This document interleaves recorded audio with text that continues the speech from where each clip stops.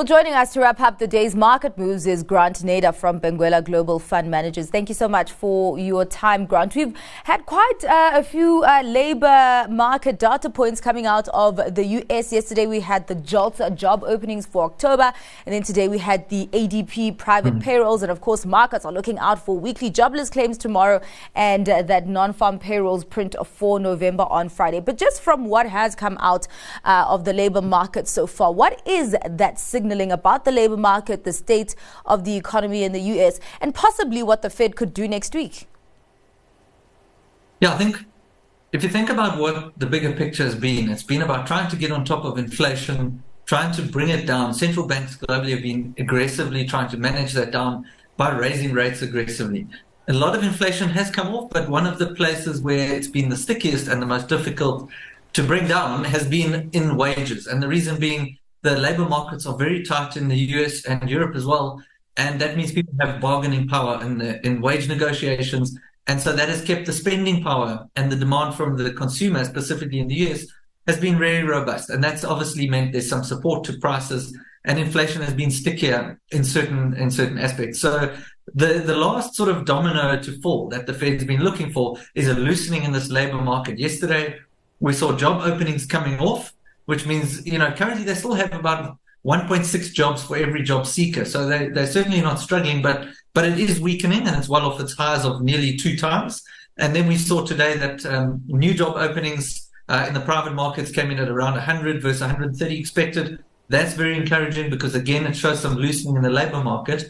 And then the last piece of the puzzle was there were some good productivity numbers, which means that those people who are working are actually being more productive. And that is also something that is inflation positive and or profit positive. So typically it's a win-win situation. Productivity is your first prize. So that's almost a Goldilocks scenario. We've seen the futures markets in the US aggressively pricing that in. There's over a 60% probability of the first cut in March next year, which is very optimistic, but the market, more than half of the market is now starting to price that in. So it'll be very interesting to see how that plays out.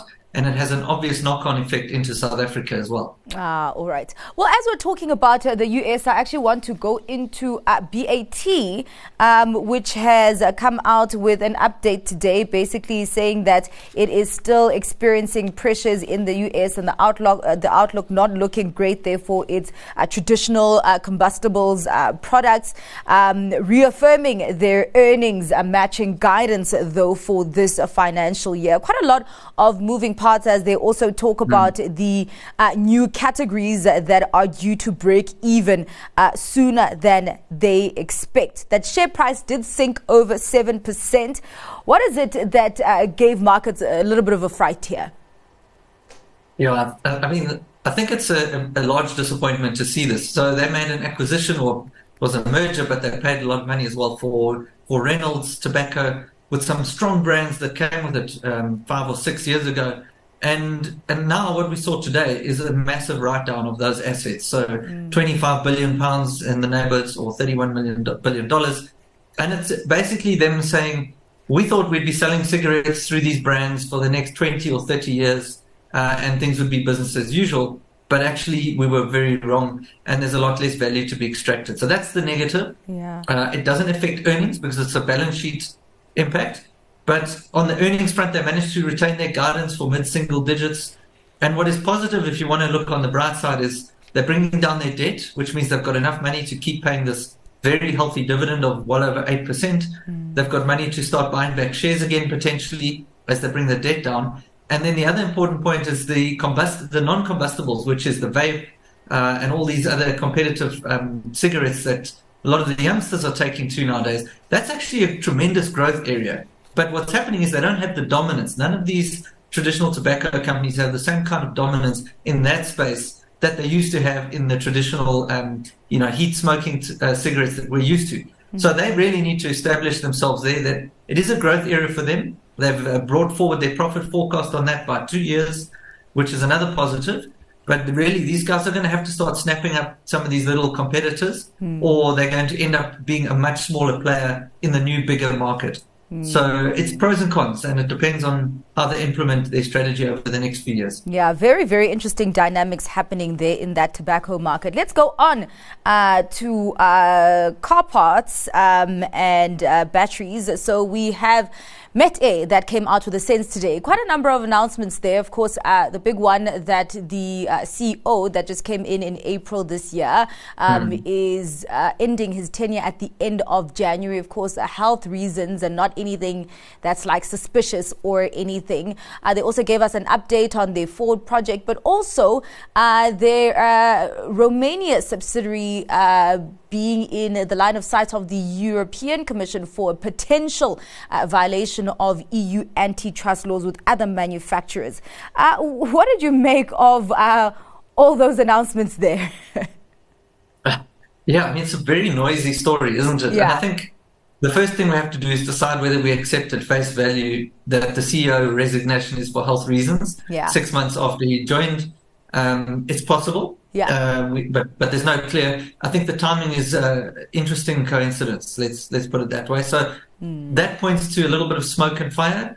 That would be a concern. And then the EU investigation relates to the period 2004 to 2017, as I understand it, around the battery regulations. The EU doesn't mess around with these things. They move very slowly, but they're very serious about antitrust and regulations. We've seen them come in with significant fines on some of the big tech companies, the Googles and the Metas of the world. So when they come after you, they do come after you properly. It is a concern. I don't know what the substance of it is, but perhaps there's something to be read through in the CEO's resignation. So I'd be a little bit concerned and a little bit careful there if I was a shareholder. Yeah, and I mean, it is quite concerning because this company has actually experienced quite a lot of headwinds in the last while. Well, let's get to your stock pick for today. Grant, what will it be? So I'm picking Mondi.